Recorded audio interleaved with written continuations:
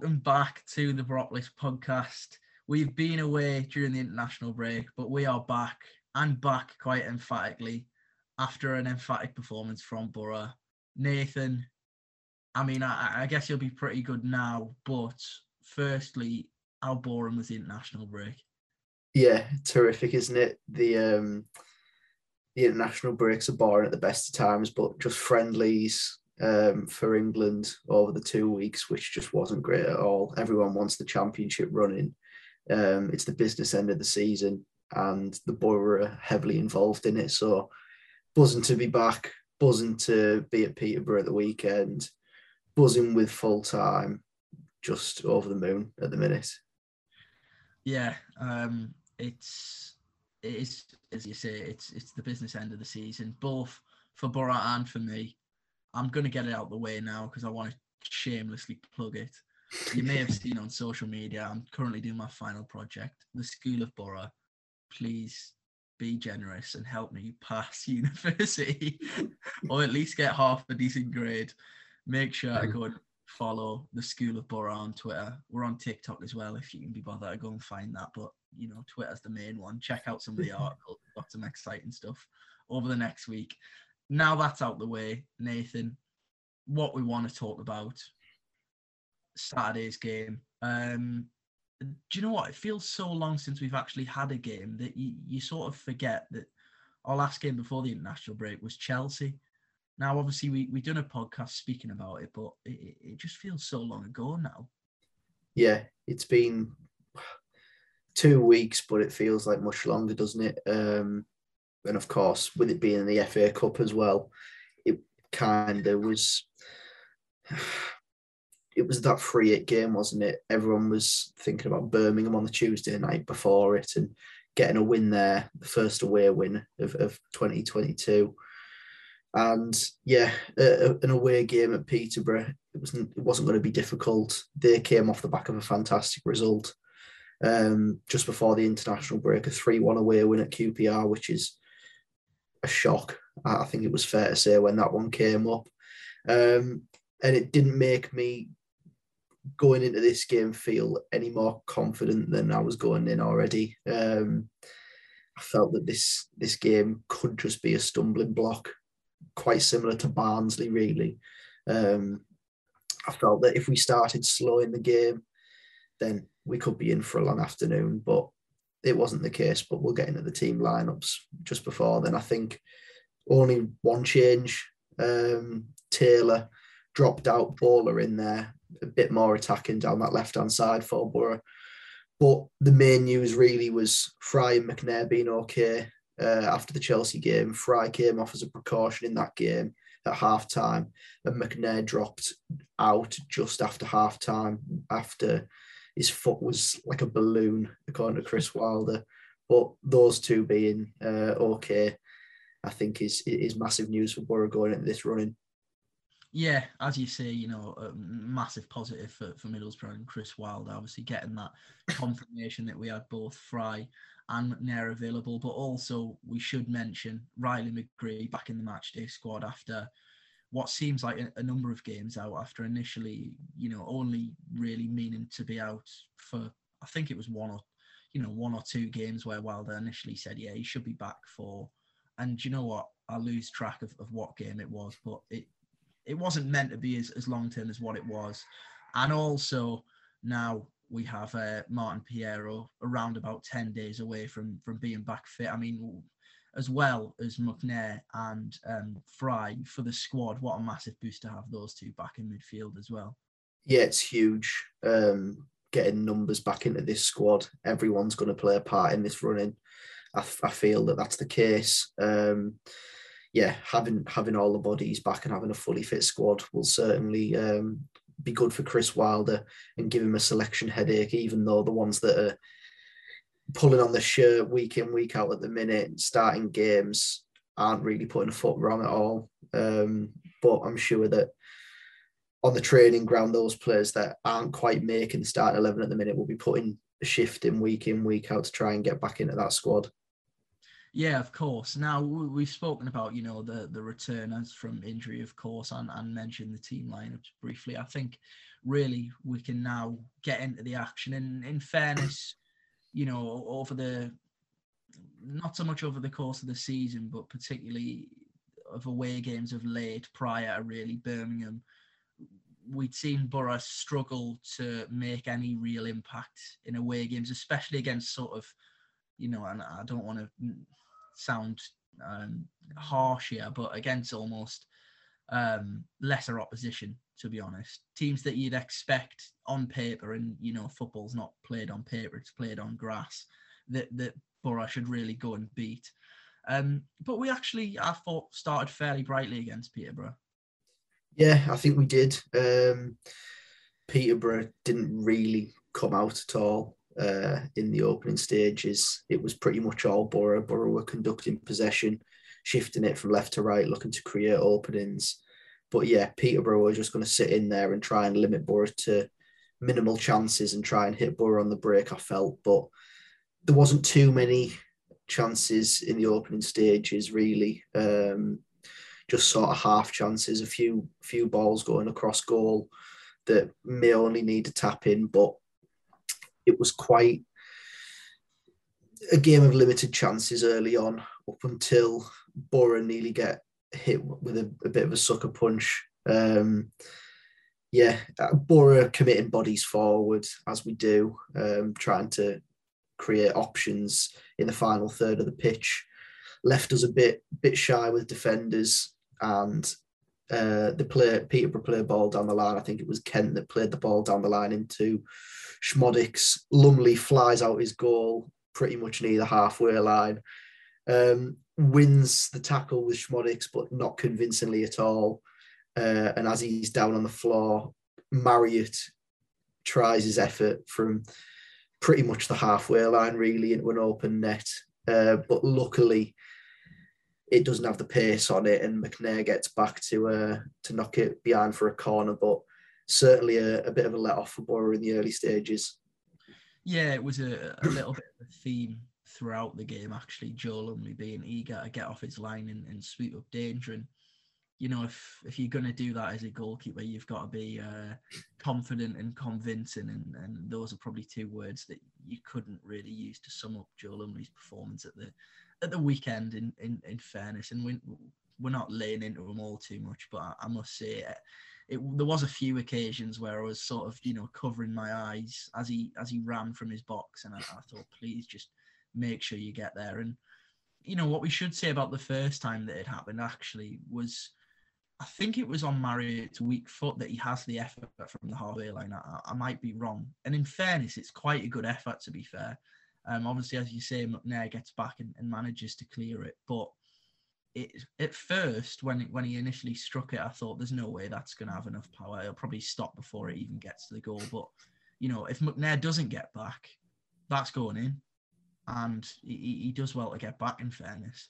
Yeah, it probably is going in, but probably 10 seconds after McNair clears it, because it was sort of p-rolling towards the line. And even though it is going on target in the away end, I didn't really feel like we were in any danger of conceding it, although it was a big chance for Peterborough. But yeah, it was certainly a bit of a wake-up call in the away end that Peterborough could be dangerous in the game. I think they had the corner followed, and you felt that if they were going to score, it'd probably be from a set piece. They've got a few big players in that side. Clark Harris, one of those, and a few of the centre halves as well, Frankie Kent. But yeah, they were very sort of just not willing to attack early on Peterborough, and pretty much left the way the game went up to Boro to conduct the game, really. And Boro, after that sort of half chance from Peterborough, just got back into our rhythm, looked to create a few more chances and try and get that opening goal, which we did. 25 minutes on the clock, we win a foul in the final third. Howson puts the free kick into the box, and it's cleared only as far as McNair. And to be fair, what comes next is quite an outstanding finish, really. McNair lays it off, and it falls to Tavernier, who whips it into that far corner, and it was exactly what we needed at the time. 1-0, puts that early pressure to fruition, really making it count. An important goal at an important time, and what a fantastic effort as well it was from Marcus Tavernier. Yeah, I mean, immediately after the goal went in, we've spoken about the importance of Tav really, adding to his goals and assists. And I think it's fair to say he's probably been one of, if not the standout player over the last couple of months under Chris Wilder. And it was only really, a few more goals and assists probably missing from really making him stand out in the whole division, to be honest. And, of course, that grabs the attention, that goal. But immediately I saw on social media some interesting characters, we'll put it that way, suggesting that it was a cross. Now, for me, I'm just not having that one bit. You can see from his body shape and his technique that is, for me, clear as day that he's trying to execute exactly what he has ended up doing. And yeah, it's a fantastic finish. Something that I think for a while we've known he has in his locker, and we'd love to see more of it. And, delighted to see that go in the back of the net, and probably just as delighted as what Tav was, because, that is the one major sort of sticking point is what people always bring up when discussing him. So I'm pretty sure he'll shut a few people up when that flew into the back of the net. Yeah, 100%. He's been due a goal since his goal and assist at home against West Brom in February. He's been due a goal since then, and it was a fantastic effort. For those that say that's a cross, what you're watching, really, he's blatantly tried to put that into the far corner, as he has done, executed it brilliantly. And yeah, he's always been a player that's divided mine and your opinions at times, Chris. But he's certainly silencing a few doubters. Over the last few months, he's been arguably Boro's standout player. I think we're going to get onto it a bit later on in the podcast, but yeah, he's been brilliant since Chris Wilder's came into this football club in that new role, just to the left-hand side of midfield. Brilliant effort, and exactly what we needed at that time of the game. Yeah, so obviously Boro take the lead, and from then on, actually, there was almost a change in the balance of the game, where as soon as we got that first, I almost felt, not to say that it sounds daft me saying this as a fan, took my foot off the gas as if I was, have any impact on the game, which I clearly don't. But I almost felt, I can't really see these scoring one, let alone two, and changing the complete dynamic of the game. Now, you might have felt different, obviously. I've mentioned it before, I always feel, when you're watching a game from home, you do get a slightly different feeling from if you're actually attending the game in person. And to be honest, as soon as we got that opener, I was fairly confident we'd go on and get the job done. And as I say, not long after taking the lead, Connolly, who I thought really is starting to show why he's been consistently in the team. Now, I'm not saying that he's the greatest thing since sliced bread, but he's certainly showing signs of improvement. He bursts down the right and somehow finds some pace. I don't even think he knew he had. Burst past his defender and slides one across the box. I think it's cleared, and actually the defender does well to turn it away from Tav, who I think's lurking on the edge of the box again. But some great work by Connolly and just showing that real burst of pace that I think everyone probably thought he had before he'd actually signed for Middlesbrough. Yeah, I thought Connolly was outstanding on Saturday. He's been a player that's divided opinion since coming to the football club. Everyone sort of has that immediate hope when a forward signs for your football club, where you think that they're going to get off to that perfect start and go on a fantastic run of goal scoring form as soon as they sign for the football club. But it hasn't been the case with Aaron Connolly, and he's sort of just had to find his feet at this level. Never played at the level before going to Middlesbrough, and hadn't played regular football for Brighton before coming here either. So he's had those first few months to sort of find his feet, get back into a rhythm of playing regular football. And yeah, I think he's going to be a big player for us from now until the end of the season. And yeah, I thought he was fantastic on Saturday, particularly in that first half. Just constant energy, looking to press, looking to force mistakes. And he nearly did so just after Boro's first goal, chasing down Frankie Kent, who he forces into a mistake as it happens. Kent tries to head it back to Cornell in Peterborough's goal, but Connolly's alert to that, wins it, flicks it away from Cornell, and Balogun strikes it pretty much at an open goal, but it's cleared off the line. And yeah, another big chance. Looking at sort of the expected goals metric for the full division this weekend, Boro weren't that high really for expected goals. I think we were 1.9 throughout the full game, but with shots being cleared off the line and things like that, I just think the metric is sort of flawed. Yeah, I do think that's slightly strange hearing that stat. I hadn't heard that before now, obviously, as you mention it. And, you know, from watching the game, you know, you score 4 goals, you have a number of chances. In fairness, I don't know how it can possibly be that low, but I mean, that just goes to show that stats can be a little bit misleading at times.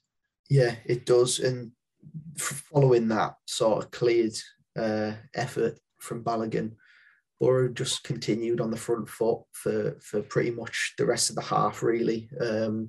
As soon as that ball was cleared from the Peterborough defender off the line, Boro regained possession, started knocking the ball from left to right again, looking to create openings, and nearly got that second goal. Balogun flicked the ball past Joel Ward, at right wing back for Peterborough, down the side of him, and Bowler squared it. Connolly just behind the ball. The ball's just too far for him. Another chance carved out of just fantastic play from Boro, really. And then, as you say, down the right-hand side, Connolly bursting past defenders down that right-hand side and squaring balls across the face of goal again. Again, just loads of chances that have been created, big chances at that as well. Just that final ball, letting Boro down a little bit. The game could have been dead and buried by half-time, really. Could have been 3 or 4. But it wasn't to be. We go in half-time, 1-0. And really, from then on, I think the overall feeling from fans was get one more and the game's done, really. Yeah, as you say, you know, I think we've mentioned it already, but there is often a different feeling from watching a game, you know, on a TV or laptop compared to being in that away end or being in the home end, you know, depending on where that game is. And for me, as you say, as soon as, you know, I felt that I could, you know, say as soon as we got that second, I thought it'd be over. But in fairness, like I've already said, I don't know if it was Peterborough's style of play. It almost reminded me a little bit of Birmingham in that I don't really know what type of team Peterborough are, and I don't want to be too harsh because, you know, they've proven that they can get results against bigger teams. And, you know, they've put themselves with a chance, and a very slim chance, that they may stay in the division. But, yeah, I didn't really see what Peterborough were trying to do. I know they've had a change of manager, but even at 1-0, and quite, you know, weird for me to feel like that, because I always say I'm very much a pessimist when it comes to watching Middlesbrough, and so I think everyone should be, to be honest. But, yeah, as you say, if it wasn't already confidence at 1-0 up, it certainly turned to confidence at 2-0 up from my perspective. And the second goal came quite quickly into the second half, really. Some excellent work by Johnny Howson, rolling back the airs and striding through midfield. And actually, Aaron Connolly does well to peel off away from his defender and create a chance for Howson to loft the ball into the box and pick him out. And the initial pass, I'm not sure whether there's too much on it. I don't think it's a bad pass, in fairness. Connolly just can't quite reach it. And through a mix of poor defending and good movement from Connolly and Balogun arrives at the back stick, fires it in. And that makes it 3 goals in his previous 3 games, of course, with his exploits away with England over the international break. And we're now seeing Flo Balogun hit some real good form at a really good time for Middlesbrough. Yeah, he's been in the press over the last few weeks saying how big this loan move's been for his career, really, and how much he's learned already. And again, quite similar to Connolly, people sort of expected him to just walk into Championship football and set the world alight, but that's just not going to be the case, really. Balogun's only a young lad, never played sort of senior football before, and he's come up north to Middlesbrough and tried to find his feet. And in the last few weeks, he's done just that. He's sort of just gone on a fantastic run of form, really, in front of goal. Starting with that goal at Sheffield United, then Birmingham, scored in both games over the international break for England under 21s, and now scored at Peterborough. So we'll be hoping that he bags one at the Riverside this week. But yeah, poor defending really for that goal. I think that's summed Peterborough up really. I think it was Fernandez making his debut for Peterborough at centre half. Just gets caught, doesn't know where he is, doesn't know where his man is. And Balogun's there unmarked at the back stick just to slot home, really. And from then on, it really was game, set and match, really. Boro could have just done whatever they liked and pretty much did, really. Knocked the ball around quite well. Just confident in possession, switching it from left and right. Just professional, I think's the word to describe the performance. Professional. Didn't start slowly, just played our game, didn't worry about Peterborough, just did our thing, got our goals, sat in, did what we had to do, and yeah, added a few more to the tally with some substitutions as well. The forwards taken off, Balogun and Connolly taken off for Watmore and Coburn, and the pair of them get on the score sheet as well. Watmore for number 3, absolutely brilliant down that left-hand side. Bowler flicks the head on, and Watmore just drives down that left-hand side with his pace, squares the ball, albeit with a little bit of deflection off Cornell, and sort of the goal for the third would have been a goal that I'd have taken if Boro were to win at Peterborough, the scrappy 1-0, just off any body part. It doesn't matter how it goes in at all. Coburn sort of just flicks his thigh at it, and yeah, 3-0. Again, brilliant for Coburn, coming off the bench and just offering us something a bit different up front. He can run a man down the line, but he can also be that sort of target man as well. And with Watmore running off him, it offers us something different. Those two as a partnership's fantastic. And his record in front of goal at the minute in the league, Josh Coburn, has been fantastic.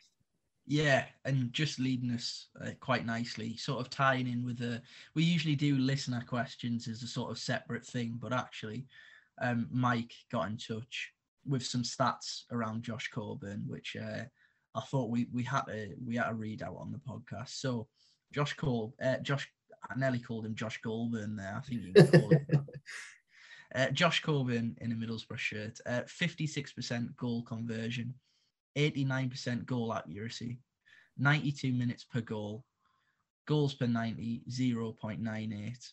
How impressive are these stats? Asked Mike. I mean, it almost does seem now that whenever Josh Coburn is on the pitch for Middlesbrough, he does score, and it is becoming at first it was sort of because the appearances at first were a little bit spread out and more sporadic. He scored at the back end of Neil Warnock's time in charge and then had those 2 games earlier this season, West Brom and Luton, where he scored back-to-back.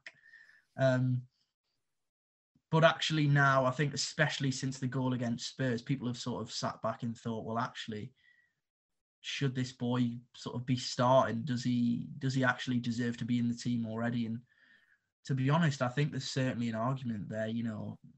Flo Balogun and Connolly are starting to mould a great partnership and showing signs that they can definitely work together moving forward. But when you've got a striker who is as clinical and is making as much of an impact as he is when he's coming off the bench, you do have to look at it and think, well, is this someone that we just have to sort of unleash and let the whole championship know about him? Yeah, he's certainly making a case for himself. And it's just fantastic to see as a whole, really. We have options up front now. Okay, 4 of them are on fire at the minute, and Sparrow hasn't really been getting the game time as of late. But with 4 all sort of making an impact in their appearances, or as of late, it certainly makes it interesting for Chris Wilder to pick which partnership he wants to pick over the next few games. You look at Connolly and Balogun, as you say, forming a bit of a partnership with each other up front. Connolly's pressing fantastic. Balogun's link-up play was very good on Saturday as well. And of course, his run in front of goal at the minute is very good. You look at Watmore, always just fantastic off the bench with his energy. He's unbelievable. And Coburn's goal record's outstanding. Nearly averaging a goal every appearance is something special really at the minute. But yeah, we certainly have a lot of fantastic options up front and everyone's making a case for themselves, which is exactly what Chris Wilder will want. Yeah, as you say, something that you touched on briefly there that a few people may want us to discuss, and I've seen a few people mention it on social media. What position now in the pecking order does Andres Sparrow find himself? Because after missing a few games through illness and, without sounding too cruel on him, some probably below par performances before he missed a handful of games, I think again is an argument to make that actually he could potentially be Chris Wilder's 5th choice striker at the moment. Well, I think that's probably the case at this moment in time. He had the option to, Wilder looked at his bench on Saturday and he's seen the forwards that are there and he's opted for Coburn and Watmore. So I think that sort of speaks for itself really, doesn't it? In the game at Bramall Lane earlier on in the season, Sparrow was below par. It was a poor performance. He had that chance from pretty much 6 yards out that he blazed over the bar that would have got Boro back into the game. And from then on, he missed out on the squad against Millwall. I think, did he miss out against Millwall with illness? I think he did. Yeah. And against Birmingham as well, and against Chelsea, and then of course went on national duty. So yeah, I do think he finds himself lower in the pecking order now than when Chris Wilder first came at the club. But that certainly doesn't rule him out of getting back in there. He is on the bench. When called upon, he's just got to make sure that he's ready and makes an impact off the bench when he comes in.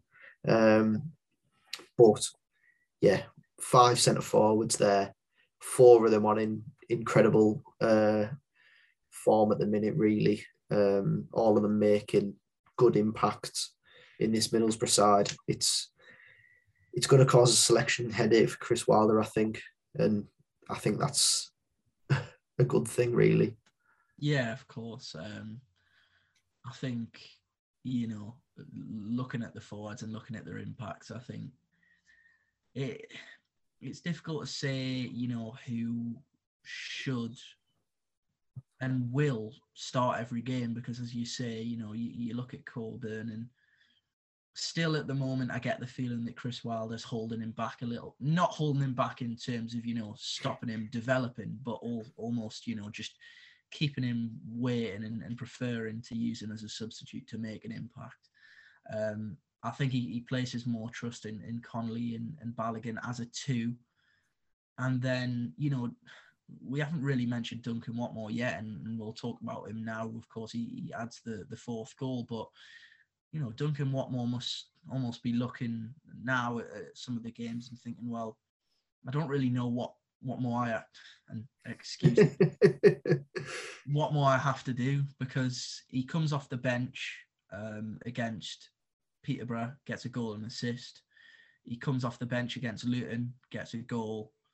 And to be honest, I always prefer when we have Duncan Watmore on the pitch. I think he makes a great impact as a sub, but I think his work rate is second to none, and probably through personal preference, I'd maybe opt for him over Connolly at times. I know that might not be too popular of an opinion at the moment. But yeah, it just goes to show, as you say, I think you used the word incredible. I'm not sure if some would agree with all our forwards being in incredible form, but certainly they are starting to show real promising performances and signs. And as we talk about that, I think that leads us nicely onto that fourth goal. I mean, Duncan Watmore, you've called him the Ginger Juninho in the notes. I think you could pick any top footballer over the last sort of decade and stick Ginger on the front of it, and it would suit that perfect. He turned into the Ginger Messi, didn't he, really? He did. Fantastic. Just pressing from the full team, really. Not letting Peterborough have a minute on the ball. And, yeah, forcing mistakes. Crooks in midfield, pressing Fuchs. And, yeah, he takes a poor touch into Watmore pretty much. Watmore wins it and just puts the afterburners on.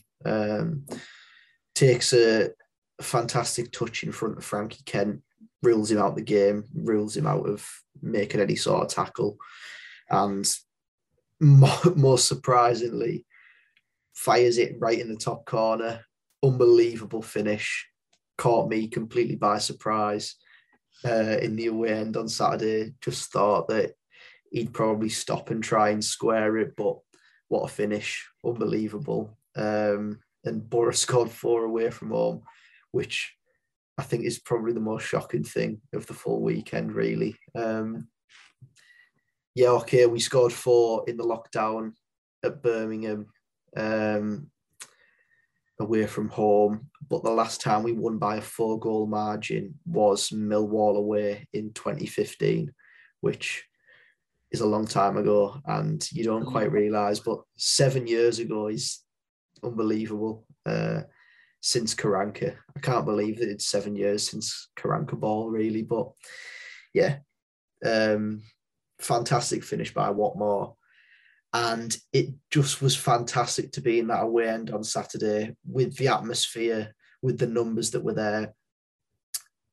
Just tremendous support. But we've been, over the last few years, been on the wrong side of games where Boro have played at home and away teams have come to the Riverside, had a fantastic day out, and just the home supporters just emptied, really.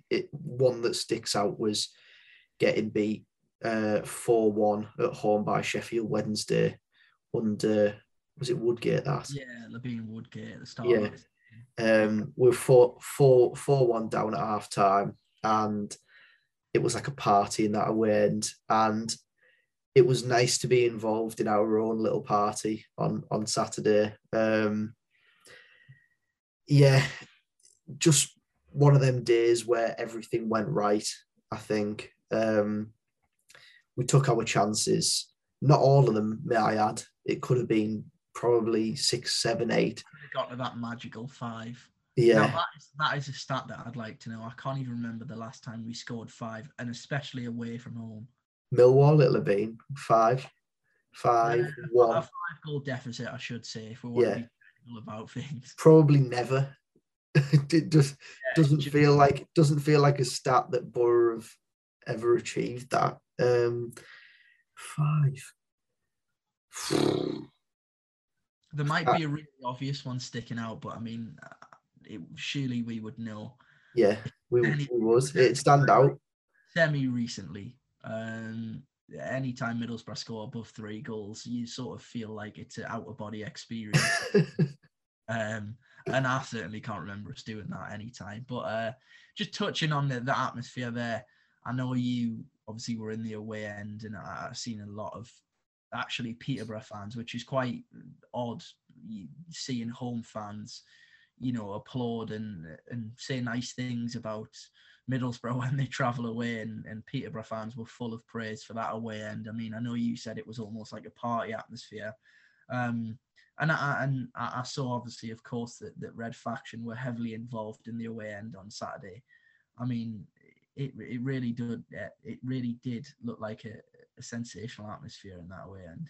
Yeah, it was. It helped that Boro fans were around the other side of the ground as well. But yeah, it was strange going into the game. I felt like it could have been a stumbling block, as I said earlier on in the podcast. Peterborough coming off the back of a good result, and Boro's away form has been shaky. Yeah, okay, we won our last away game at Birmingham, but going into this game, Peterborough do have things to play for still, obviously fighting for the lives down the bottom of the division. And everything really looked like, going into this game with the fixtures that other teams around us had, it felt like if Boro win, it put us in a good position. And it was a must win because of Peterborough being down there and being a very beatable opposition. I just didn't think it was going to be quite as clear cut and as easy as it appears on the score sheet, really. But credit to the team. They came out the blocks well. They didn't let that sort of lethargic energy that teams can have coming back after an international break affect them. They were in it from the off and got the job done. That's all that matters, really. It could have been a scrappy 1-0 with a goal off someone's backside, and that would have done for me. But 4-0 professional is the word I think that stands out for me. Yeah, to me, you mentioned the international break, and to me, actually, in part of the Chelsea game, I know in the end it was just really Chelsea's class that won them the game, but there were spells towards the end of that FA Cup tie where I thought, this team looks tired. The break can't come soon enough for them, and that's not a criticism. They played however many games it was, pretty much since, well, it will have been before Christmas since the last international break, and they've managed to prolong a seriously good run of form as well as putting in some really massive performances. You think of Man United away and Spurs as well. And for me, what I would look at Saturday as is a team that is fully re-energized, had the break that they deserved. We had a little laugh and a joke at the fact that I think it was Tav and may have been Isaiah Jones went away and met up with Uche in some hot tropical environment, probably Dubai. Dubai. Yeah. And just had a few days probably to themselves. I'm sure Chris Wilder knew how much effort they've put in since Christmas and the work that and the effect that also these games have probably had on their bodies. So to get away for a few days for a lot of them, I'm sure, and then, of course, back into training, but also, working in a way where they had a little bit of time to sort of take the foot off the gas a little bit and relax was everything that this team needed. And that performance showed exactly that for me, because they didn't really stop. when we went 2 up, I think we both said, that was game over for both of us, but it didn't stop there. They kept on going. They wanted more goals. And in the end now, you look at our goal difference and it's massively helped, especially at the business end of the season, to go and score 4 goals. I mean, it really does massively, massively help out our goal difference, because we're not really a massive goal scoring team in terms of numbers that we put past people. You look at a Forest or certainly a Fulham, and think that there's games where they will put 3 and 4 past teams, and that's just sort of to be expected, but it's not to be expected from us. But we certainly proved a few people wrong at the weekend, stuck 4 past Peterborough, and it was a fantastic away day, Nathan. Yeah, it was just the perfect away day, I think. Coming back after the international break, it can be difficult, but the lads got the job done. Played relatively well. I don't think that we were at our best, but we played really well in short spells. But the signs are there, and it's certainly promising going in the last 8 games of the season. The way I'm looking at it, really, from a fan's perspective, is 1 cup final out the way, 8 games to go, 8 cup finals to go, and the games just keep coming thick and fast with the game on Wednesday evening. Yeah, of course. And just before we move on to that game on Wednesday evening, I know there was plenty to pick from, but if I was to pick on you and say, Nathan, give me one standout performance, I know there was a few. What was your individual that really sort of stood out to you? And it could be Aaron Connolly. Of course, he didn't score, but he made a good impact. It could be Tav for scoring that worldie. But who would you pick out from that performance away at Peterborough that you were really pleased with? Well, I think first of all, there is a lot of them that you could pick out, but one that stood out in particular, particularly in that first half as well, was Dijksteel. Just offers so much, both defensively and offensively as well. With his link-up play with Crooksy and Jones down that right-hand side, striding into midfield at times with the ball, looking to create, get Boro on the front foot. You can tell when he's not in the side, and I think that's the sign of a good player. When they're not in the side, you notice it, and he's one of them players.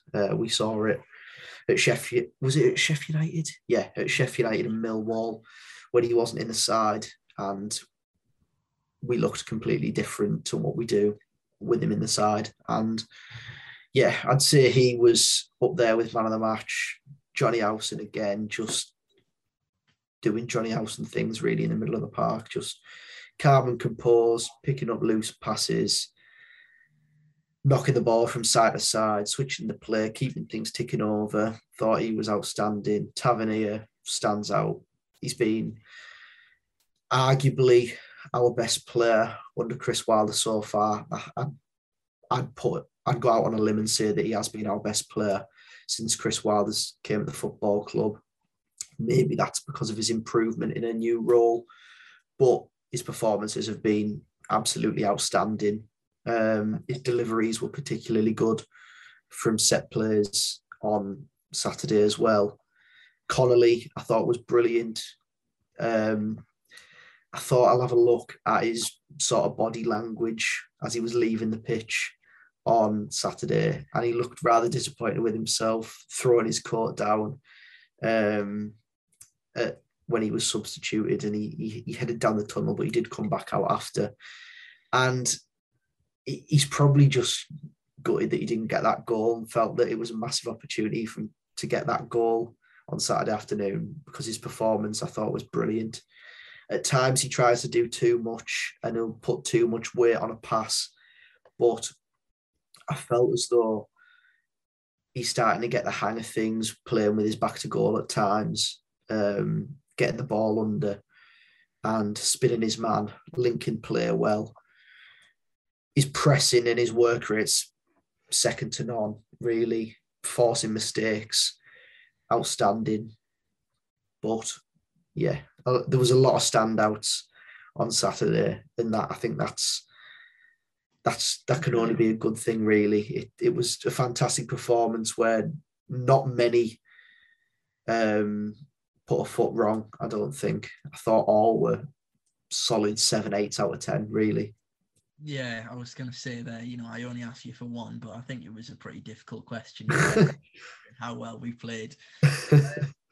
For me, in terms of one standout, you had pretty much the full team there, and there's nothing wrong with that because they were all excellent.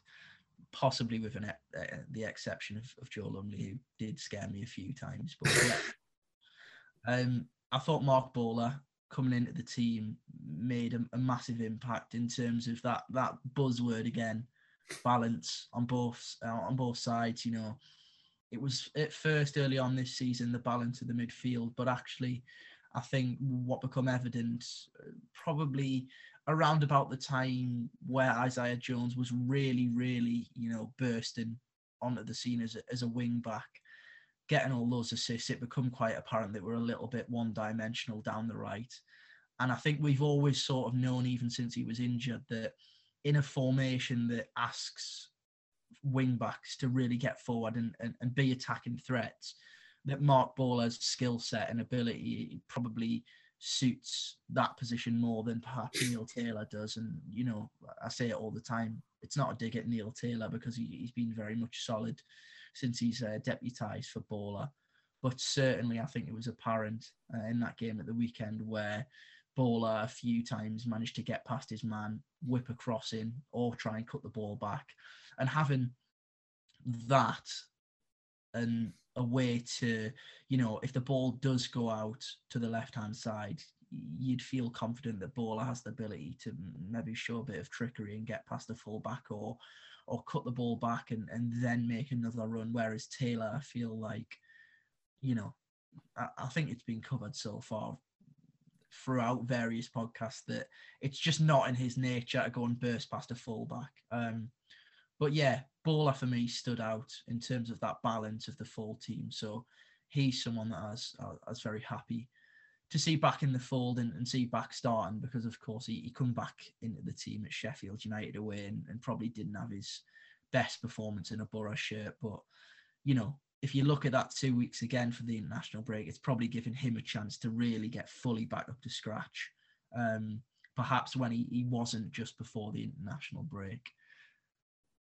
Yeah, I'd just say lastly as well, his play down that left-hand side and link up with Balogun and Tavernier was outstanding. Them three looking to just play some nice passes in between each other and make runs in behind Peterborough's right-hand side on Saturday. But hopefully that'll be a regular feature of games to come as well, with those three looking to form a bit of a partnership down that left, like we do down the right-hand side with Dykesdale, Jones and Crooks. Yeah, of course. So we briefly spoke about it. Moving on to the game on Wednesday night. I've seen some people already calling this a free hit. I couldn't disagree more if I possibly tried.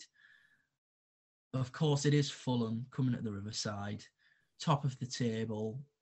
I think, of course, everyone knows the quality of Fulham and knows that they will go on and win the league this season. But to suggest, it's a free hit, almost like, the Chelsea of under Jose Mourinho or sort of Pep Guardiola's Barcelona team is a little bit ludicrous, to be honest. I think, everyone looks at the threat of Mitrovic and he scored a gazillion goals in about 30 games already this season. And, of course, Harry Wilson, Neeskens, Cabano, the list goes on, doesn't it, really? But in terms of Wednesday night, and I am not going to curse myself by saying it, that, I think we can go and beat them. I'm not going to let those words come out of my mouth. But I don't think it's a game where we should almost think, oh God, we should sit back a little bit, because I think Fulham have shown throughout the season that they are beatable and you can get at them, actually. Yeah, why would you feel any other way, really, other than confident? We've just come off the back of a fantastic win away at Peterborough at the weekend. I mean, we played Fulham earlier on in the season, and while they weren't clicked into gear like they have done as the season's gone on. They hadn't quite yet. Boro were able to go to Craven Cottage and snatch a point. Played really well in that second half. Could have nicked it late on. The emergence of Jones in that game sort of set us up for the season, but caused Fulham on the day many a problem. Jones playing off the left on that particular day, but he'll certainly be looking to get it, whether it be Anthony Robinson or Joe Bryan, be looking to get them that way. They're a bit different in the way that they're set up to quite a lot of the division. A lot of the division opts for a 3/5 at the back now, but Fulham are very much Aitor Karanka-esque, 4-2-3-1, two defensive midfielders, and their forward four all sort of move off each other. Well, I'd say three move off Mitrovic, really. But you look at those players, there are a lot of them that are very creative. Cabano, we know about his sort of exploits when he was at Middlesbrough last season. Fabio Carvalho, I mean, that's a tongue-twisting name in it, but 19 years old, linked with Liverpool, looked to sign for them in January, but it fell through at the last minute. And as you've mentioned there, Harry Wilson, who's hit double figures for goals and assists so far this season, which is no mean feat, really. But yeah, it's a game.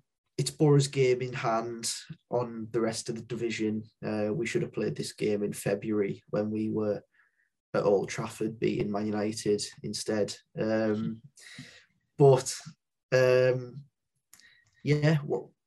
Why should we fear Fulham? They're a championship side.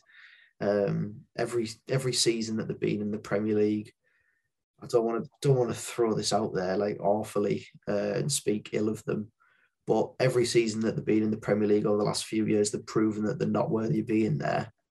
They're in that sort of bracket that Norwich have been in over recent years of good enough for the Championship 100%, but not quite good enough for the Premier League. And yeah, it's a game where Boro should have no fear, really. We're the home side. We're looking to go 9 home league games, winning on the spin, which is quite remarkable, really, that this is still going since the start of December. But yeah, why should we fear them? Yeah, as you say, they've got an abundance of attacking players that are very dangerous, and top level players in this division, and certainly some individuals that I have no doubts could sign for Premier League clubs and do just as much damage in the Premier League. I think in terms of scary narratives that we usually mention, it's not so much one of those journeyman strikers in the divisions of the Championship, the likes of Earnshaw and Waghorn and those types. It's more the fact that a player that we very publicly chased almost all summer for various points, thought that we were actually going to sign him and never did. Rodrigo Muniz, of course, I'm talking about, will probably be involved. I mean, that scares me a little bit, I can't lie. Yeah, it's quite funny. It'd be one script that could be written from the game, but the main man's Mitrovic, isn't it? Hopefully we keep him quiet. Don't want to throw it out there, but I'm going to anyway. So if I jinx it, then I'm sorry.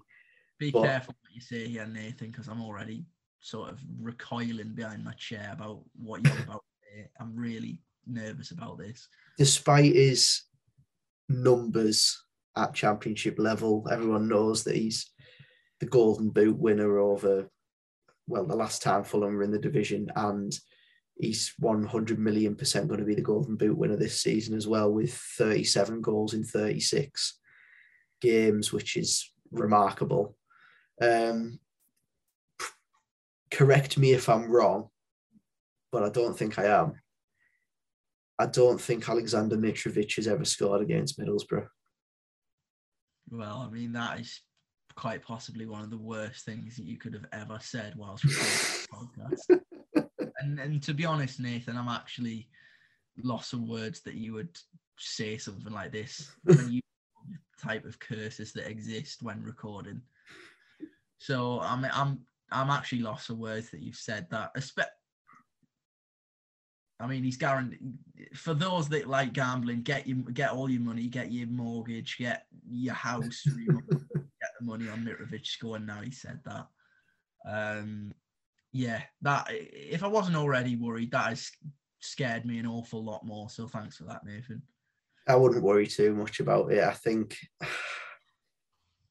it's one of them things, isn't it? He's of course one of the best forwards in the division over recent years.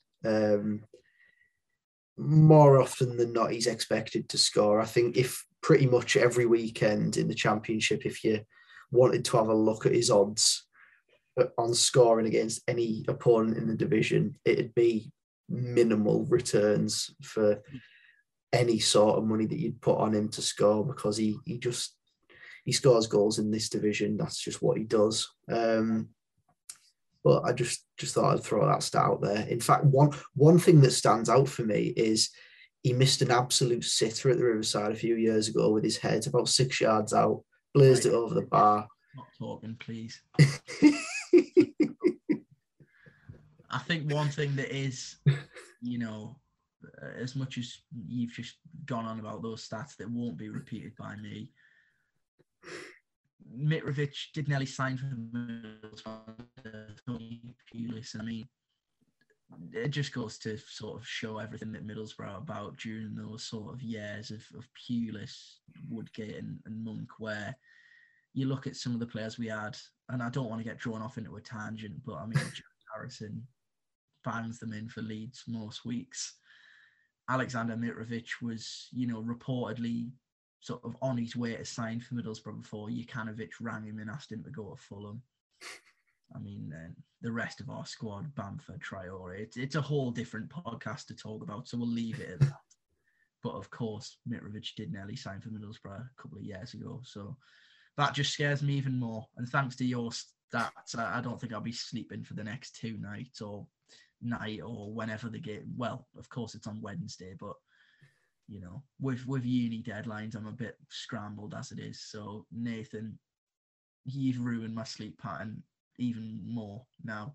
Thinking about what you could do. I think this is a big test to see if the Boropolis Podcast curse is well and truly alive and kicking, because if this comes up and it does happen and I've jinxed it well and truly, then I suppose we just never mention opposition players from now until the end of the season then.